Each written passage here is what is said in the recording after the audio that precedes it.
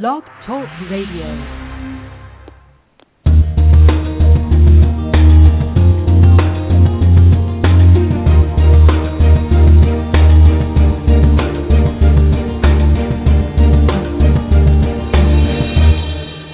Good morning, and welcome to the Inclusive Class Podcast. Through interviews and discussions, it's our goal to explore the promise and practice of inclusive education. I'm Nicole Eridix, and I'm one of your hosts for the show. I'm a parent inclusion teacher and creator of the online resource, theinclusiveclass.com. And joining me here this morning on the Inclusive Class is my co-host, Terry Morrow. Hi, Terry. Good morning, Nicole, and welcome to all our listeners. I am Terry Morrow. I'm the author of 50 Ways to Support Your Child's Special Education, and I write about special needs for About.com at specialchildren.about.com. I'd like to mention to anybody out there listening to us live that we're not taking phone calls, no matter what it may say there on the Blog Talk Radio site, but I do have the chat room open if you'd like to stop in and suggest a question. I'll try to work it in if we have time. Nice, calm end of the week here at our house. We're in that little break between the first activity of the summer and the second activity of the summer. I don't know if this happens to everybody, that your summer is in blocks, you know? And then you have this little bit of downtime, and it's not really enough time to do anything, but it's enough time to just kind of be boring. So we've just entered the gap between Phase 1 and Phase 2.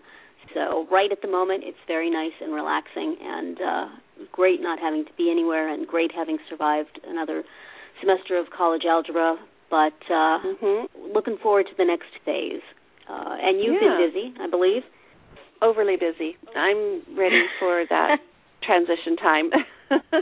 Ready for the transition. Well, I posted on Facebook the other week, or a couple days ago, actually. What am I talking about? See, my timing is totally out of whack. That happens. It was 10 tips for transition for your children in the classroom, and I thought, adults need that too, for goodness sake. Yes, absolutely. Yes. So, we've been playing tour guide for the last couple of weeks, and as you and I were talking about earlier, Southern California is a significant attraction for visitors. So we get plenty through the summer. And, I think part of that is coming to see us, but for the most part, it's all those other wonderful attractions around Southern California. So anyway, our tour guiding extravaganza ends today, and we're going to have some downtime as well. So I'm looking forward to that. And the kids enjoy it. Yeah, thank you. I will.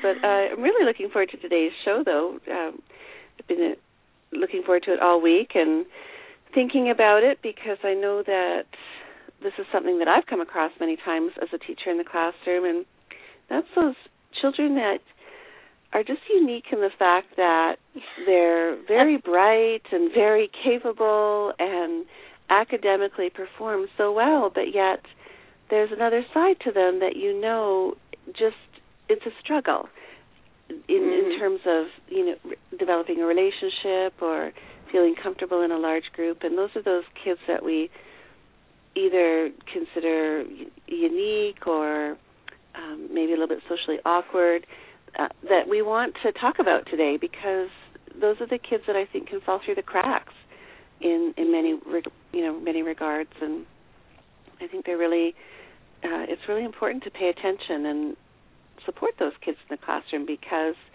it can be a very isolating experience if you're going through school without any significant relationships or friendships, or just give them those sort of skills to help them through. So that's what we're talking about today, and I'm looking forward to it. And we have with us guest Catherine Beals. Sorry, apologize for that. Catherine is the author of Raising a Left Brain Child in a Right Brain World, and that provides strategies for helping bright, quirky, socially awkward children to thrive at home and at school. She's also the lecturer at the University of Pennsylvania Graduate School of Education and an adjunct professor at Drexel University School of Education. Welcome to the show, Catherine. Thank you. It's great to be here. Great. We're happy that you're joining us today and that we're able to talk about such an interesting topic. As I mentioned earlier, I know that myself, I've come across, over the years, children that just seem to, like I said, are just academically are, coping, managing, socially, not so much. And unfortunately, in our school system, we as teachers not only look at the academic side of things, but then we look at the social side of things too, and we often grade children, observe and make decisions about children's behavior on so many levels. So it can certainly affect how these children are perceived and how we support them in the school, in the classroom, and at home. So looking forward to chatting with you this morning. Can you begin by telling us, and now I quickly gave a brief description, but you're more of the expert on this topic, what sorts of, quirky, unique children are we talking about here, and the children that you talk about in your book and that you speak about? Well, by left brain child, and I'm really just using this in the kind of casual use of left brain. I don't mean that they are, left brain dominant necessarily or anything like that. But basically, it's a lot of what you said. It's kids who are not thriving in groups and yet who are very bright academically and very analytical, often very good at math and computer programming and science, but don't do well in groups. At the far end of this range, and it is a range, you have kids that might get a diagnosis of Asperger's syndrome or high-functioning autism, but it also includes a large number of kids who would not have any diagnosis at all and shouldn't really have one. And so what I have found, though, is that this type of child is having more and more difficulty now. They stand out more as a group than they did a generation ago, and that has a lot to do with changes in classroom practices and greater, as you said, a greater emphasis on looking at social aspects of children beyond academics. Yeah, I find as a teacher over the years, we have definitely started to look at the socialization of the child and how they're interacting with their peers as a really important component of their development.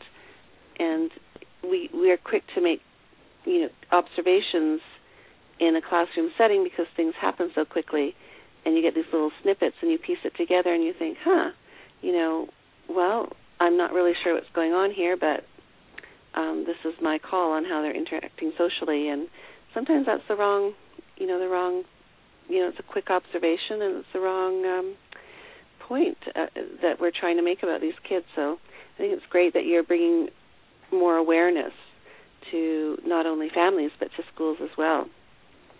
And what are the biggest social obstacles then that kids that are unique, quirky, socially awkward, what kinds of obstacles socially do they face? The biggest obstacles they face are in situations where they aren't choosing to be in a group but are expected to be in a group. And this is the kind of thing that tends to happen more at school than outside of school. So there is an expectation that today's teacher has students spend lots of time doing group work, and there is generally a trend for teachers to assign the groups and for groups to be deliberately heterogeneous in terms of ability. And so what that tends to mean is, particularly for the left brain child, is that he or she is placed in a group of kids that he or she may not be comfortable with or kindred spirit with in terms of interests and abilities, and at the same time expected to cooperate well in the group and be an active member. And the thing that is tricky is that it's really the aspects of it are the lack of choice in the selection process. So these kids are not necessarily generally totally unsocial, but they tend to do really well with other quirky kids, other like-minded kids, and there may not be any other such children in the class, or there may be only one other who's in a different group. So that's really the big challenge, and then the expectation of active cooperation is very challenging often for these kids. So what you're finding is that for the most part, it's being a part of a larger group then, and how they're interacting, not so much one-on-one, but with more than one child. Yeah, typically these groups are, Exactly, yes. So typically these groups are more on the order of 4 to 5 kids in the class, and there might be several simultaneous groups occurring. And actually that raises another concern, which is the potential for subtle bullying and shunning of these awkward kids. So, you probably know as a teacher that you can't simultaneously be aware of absolutely everything that is going on with 4 or 5 groups in a class. And so a lot of very subtle stuff can easily slip under the radar. So, these kids tend not to be the popular kids. And they may be cold-shouldered or otherwise shunned or subtly teased in a group setting, and that is unfortunately necessarily somewhat unsupervised simply because the teacher can't be sitting with each group simultaneously. So that's the other issue. Right. And now the reason why I came across your book and the work that you were doing was an article that you had written several months ago about grading practices in a classroom and how that affects a socially awkward child. Yeah. And so my next question is, how do these kids fare overall in the classroom setting academically, in terms of grades and the report cards and the judgment calls that they're given by teachers? Yeah, so that's one thing. It's hard to have really overall statistics, but what I have observed a lot now is a change from the way things used to be. So, for one thing, grades are more and more a reflection of not just of academic development, but of social and emotional development. This idea of grading the whole child, and then there are specific things that people look at now, like how well did the child cooperate in the group, and also and participate in class. And then you have one of the things I included in my article was a rubric for a science presentation. So there are things like presentation skills. How well do you do? How well does the child do when they get up in front of the class and present something? And so the problem with this is that ideally an evaluation system is designed to give feedback to the teacher and the student about things that then are part of the curriculum that are going to be addressed and that realistically can be addressed.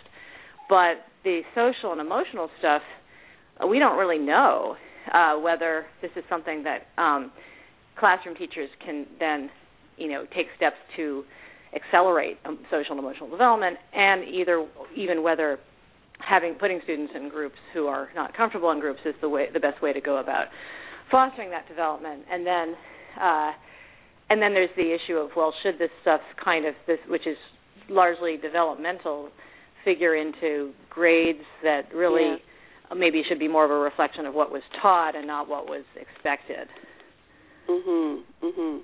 That's such a great point. I know that when you're talking about presentation skills, which we often, as I'm speaking from my own personal experience, that's often not taught necessarily. That's something that we just assume that people will know as a gradual part of development and learning as we get older, that you look people in the eye when you speak to them. Those are the sort of the more socially acceptable norms of, behavior in larger groups. And we assume that our students will know that. And when it comes to grading and we don't see that, we can often go, that's kind of a reflection on their overall performance, which necessarily isn't the case, right? So, it's interesting. Yes, I think that's a concern. Yeah. I'm sorry, just throwing something out here. The quirky kids you're talking about, do they generally have social awkwardness with everyone, or are they more comfortable with adults? I know a lot of times kids who have trouble relating to their peers sometimes get along really well with are much more comfortable with grown-ups, and I wonder if that has any dynamic in terms of the teacher grading, if they have a personal connection with the kid that the kid isn't able to get with their peers. Yeah, that's a good point. I think it depends on the teacher. So it's true. Yeah. It's certainly very true that a lot of these kids do better with adults. And they do better one-on-one, and adult situations might tend to be one-on-one. And they do better with people who share some of their interests, and so often it will be someone older who is kind of might be into a more grown-up topic. But whether the particular teacher they have is someone they connect well with, sometimes you actually have an opposite effect where teachers tend to be very social and tend to have been more of a social kid growing up, and they may not really know what to make of kids like this. And today, in this day and age, we have such a tendency towards pathologizing people who don't seem socially normal that teachers often wonder if there's something wrong when there may not really clinically be anything wrong with the child. Yeah, that's a great point. Sorry, go ahead, Terry. What sort of obstacles do these kids face getting the next step after public school, getting into selective colleges or getting into special academic programs? Is there a problem for them with that? The issue, so part of it is that, in fact, grades do seem to reflect more and more of the social, emotional aspects of things. So, to the extent that your grades are going to help determine what happens next, that's going to be a problem. And then on top of that, part of my concern is what's happening with gifted programming, and there's a trend towards trying to look at a broader range of traits for various reasons in deciding who should go into a gifted program. And so one of the things that people are now looking at beyond academics is social maturity. And where that really gets to be a problem for these kids is that they often don't come across as particularly socially mature. But part of the reason for that may be that they're understimulated in class and they really need something more academically challenging. So they would actually do better, even socially and emotionally and behaviorally, in a gifted program, and yet they can't get in because they don't look sufficiently mature in their current situation. So that's one big concern, that these kids are kind of not getting enough of an academic challenge throughout their primary, secondary experience, and then, of course, that's going to affect, all of those things are going to affect college admissions. And then on top of that, you have more and more of a consideration of quote-unquote leadership skills when college is looking at people. And these are not the sort of kids who are going to be developing or looking in their activities as if they have leadership experience necessarily for those same social reasons.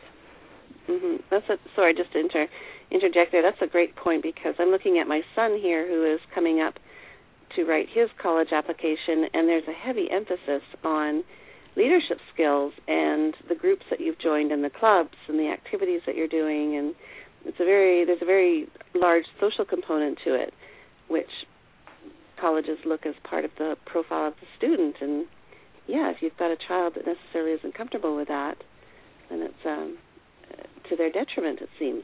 Yeah, and then what they have are their grades and their test scores, and yet the grades are maybe not what they might have been by the standards of a generation ago.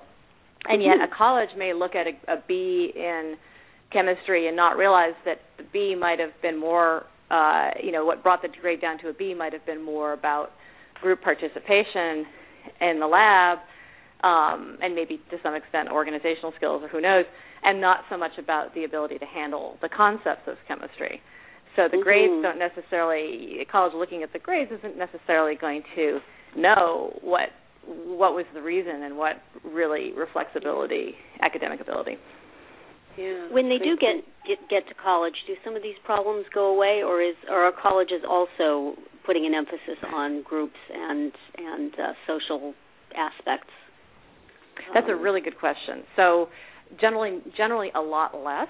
However, there is a trend towards teamwork in college. So there's this overall sense among certain people that 21st century jobs are all about teamwork more than they used to be, and that therefore we need to put kids in teams. And so some colleges are following this.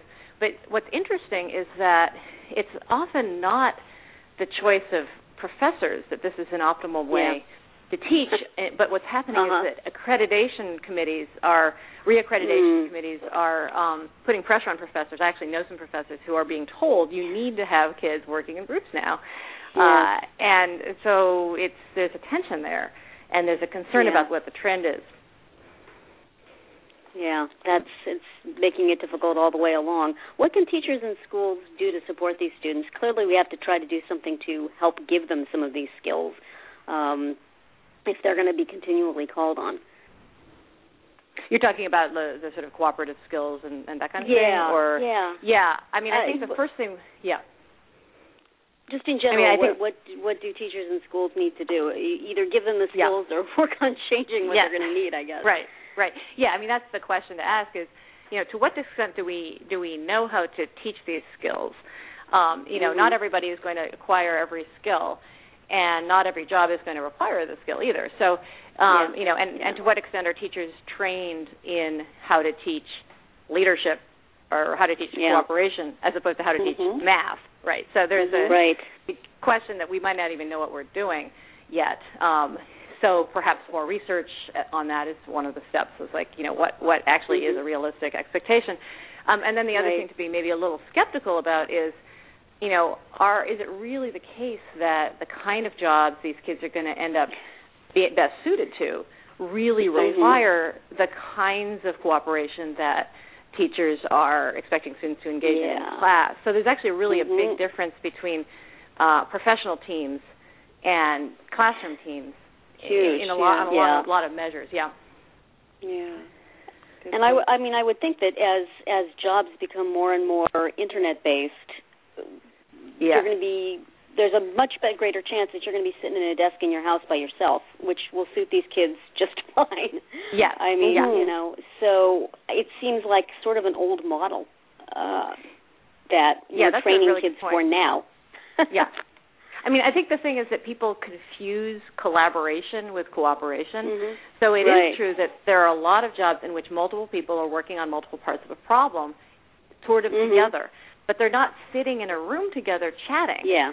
And there's a huge difference between those two skills. And is the classroom really replicating the one, especially the internet-based version where people aren't actually socializing at all? They're just doing different parts of a problem and then communicating about it, perhaps over the internet. Making a presentation, maybe posting your thing to Google Docs instead of standing in front of a room and pointing to something, and that's a completely different skill set. Which would I think fit these kids pretty well. So it's I think and schools need to rethink a little bit. So but a lot of teachers are still in the old paradigm. What types of strategies then can teachers use with these children to help them succeed? Well, I guess I would partly say that just giving the child the option to work on their own is something that needs to be considered more than it is. And, these kids are not necessarily that difficult to teach because they tend to be very motivated and independent. So to some extent, while everybody else is doing a group project, you could count on a kid like this to sit on their own and get a lot done productively at their own rate, following their own kind of interests or whatever it is they're doing. So I would advocate a return to that, to offering that option and not worrying so much about whether this kid is missing out on an important life skill by not sitting in a group. Yeah. And then, sorry, go ahead, Terry. No, you go ahead. I was just going to branch off on that. In terms of a classroom setting, so encouraging or giving the child choice, I suppose, would be the first step. Well, backing up a bit, the first step would be raising awareness for children that are like this in the classroom, and then giving them more choices. And then what about in terms of teaching a social skills program? Do you recommend that at all, or? Well, what I talk about in my book is that there are people out there who are trained in social skills therapy, that you just don't tend to find them in schools. You have speech therapists who sometimes work on conversation skills, but you don't have someone who's kind of working on the gamut of social skills and how to feel more comfortable with eye contact and that kind of thing. And there really is a training involved to that sort of thing. So at the moment, the best option for a kid for that kind of training, which could be a good idea for some of these kids, it would be outside the school. Okay. And that's something that you can get referrals for and coverage for. So it's not as if we're saying, you're on your own here financially, but the question is, does the school really have the expertise? And I think in most cases that the expertise isn't present in the school.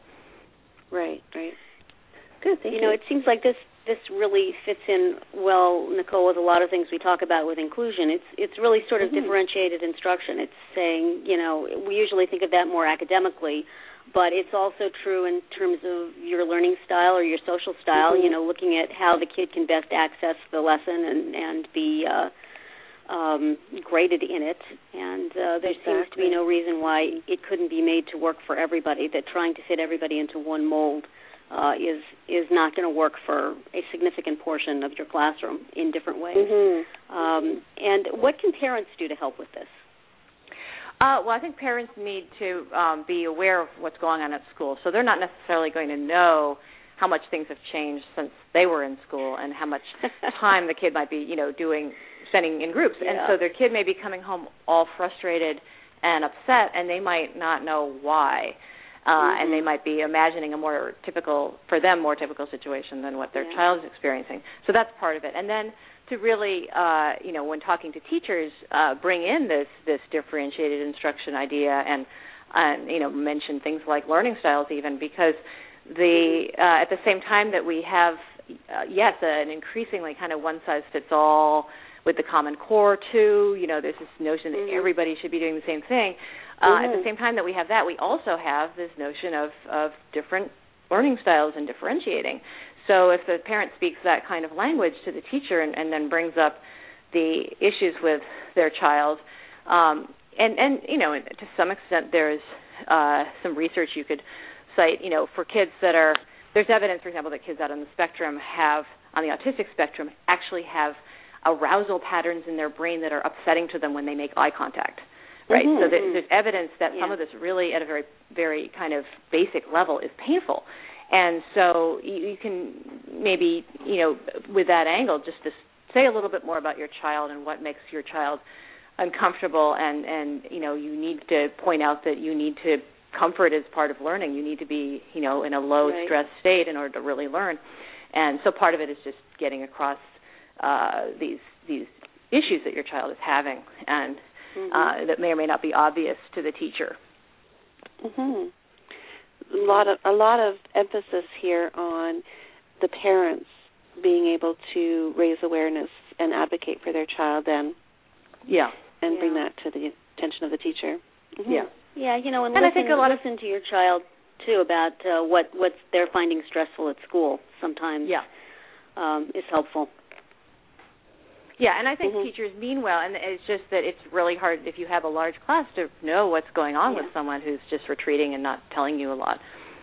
And teachers who've been oftentimes doing something the same way for a long time have trouble thinking about how it might be done differently. We always think that the student is the one that has to change, but sometimes it's the adults can change more easily than the students can. Okay, unfortunately that's our school bell that says that we're at the end of our particular discussion today. This has been really interesting, and it's certainly something that we could talk about for any length of time. But thank you so much for being our guest today, and I would like to thank our listeners for tuning into our program this morning. Please join us for next week's show when we will talk with Mara Kaplan about developing and creating an inclusive environment during recess and playtime, 2 black holes in the school day. In the meantime, you can follow us on Facebook and Twitter, where Nicole tweets under the name inclusive_class, and I am at Mamatude, MAMATUDE. Catherine, are you on Twitter? I am not. I just have a blog. Okay. What is the URL of your blog? If you Google Out in Left Field, if you just Google those words, and Catherine Beals, it'll come up. Yeah. It's got a long name. All right. So our listeners want to learn more about what you're doing and about your book and blog, they can search for that. And finally, you can download our past podcasts for free on Stitcher and iTunes. Goodbye, everybody, and have a great week. Goodbye. Bye-bye.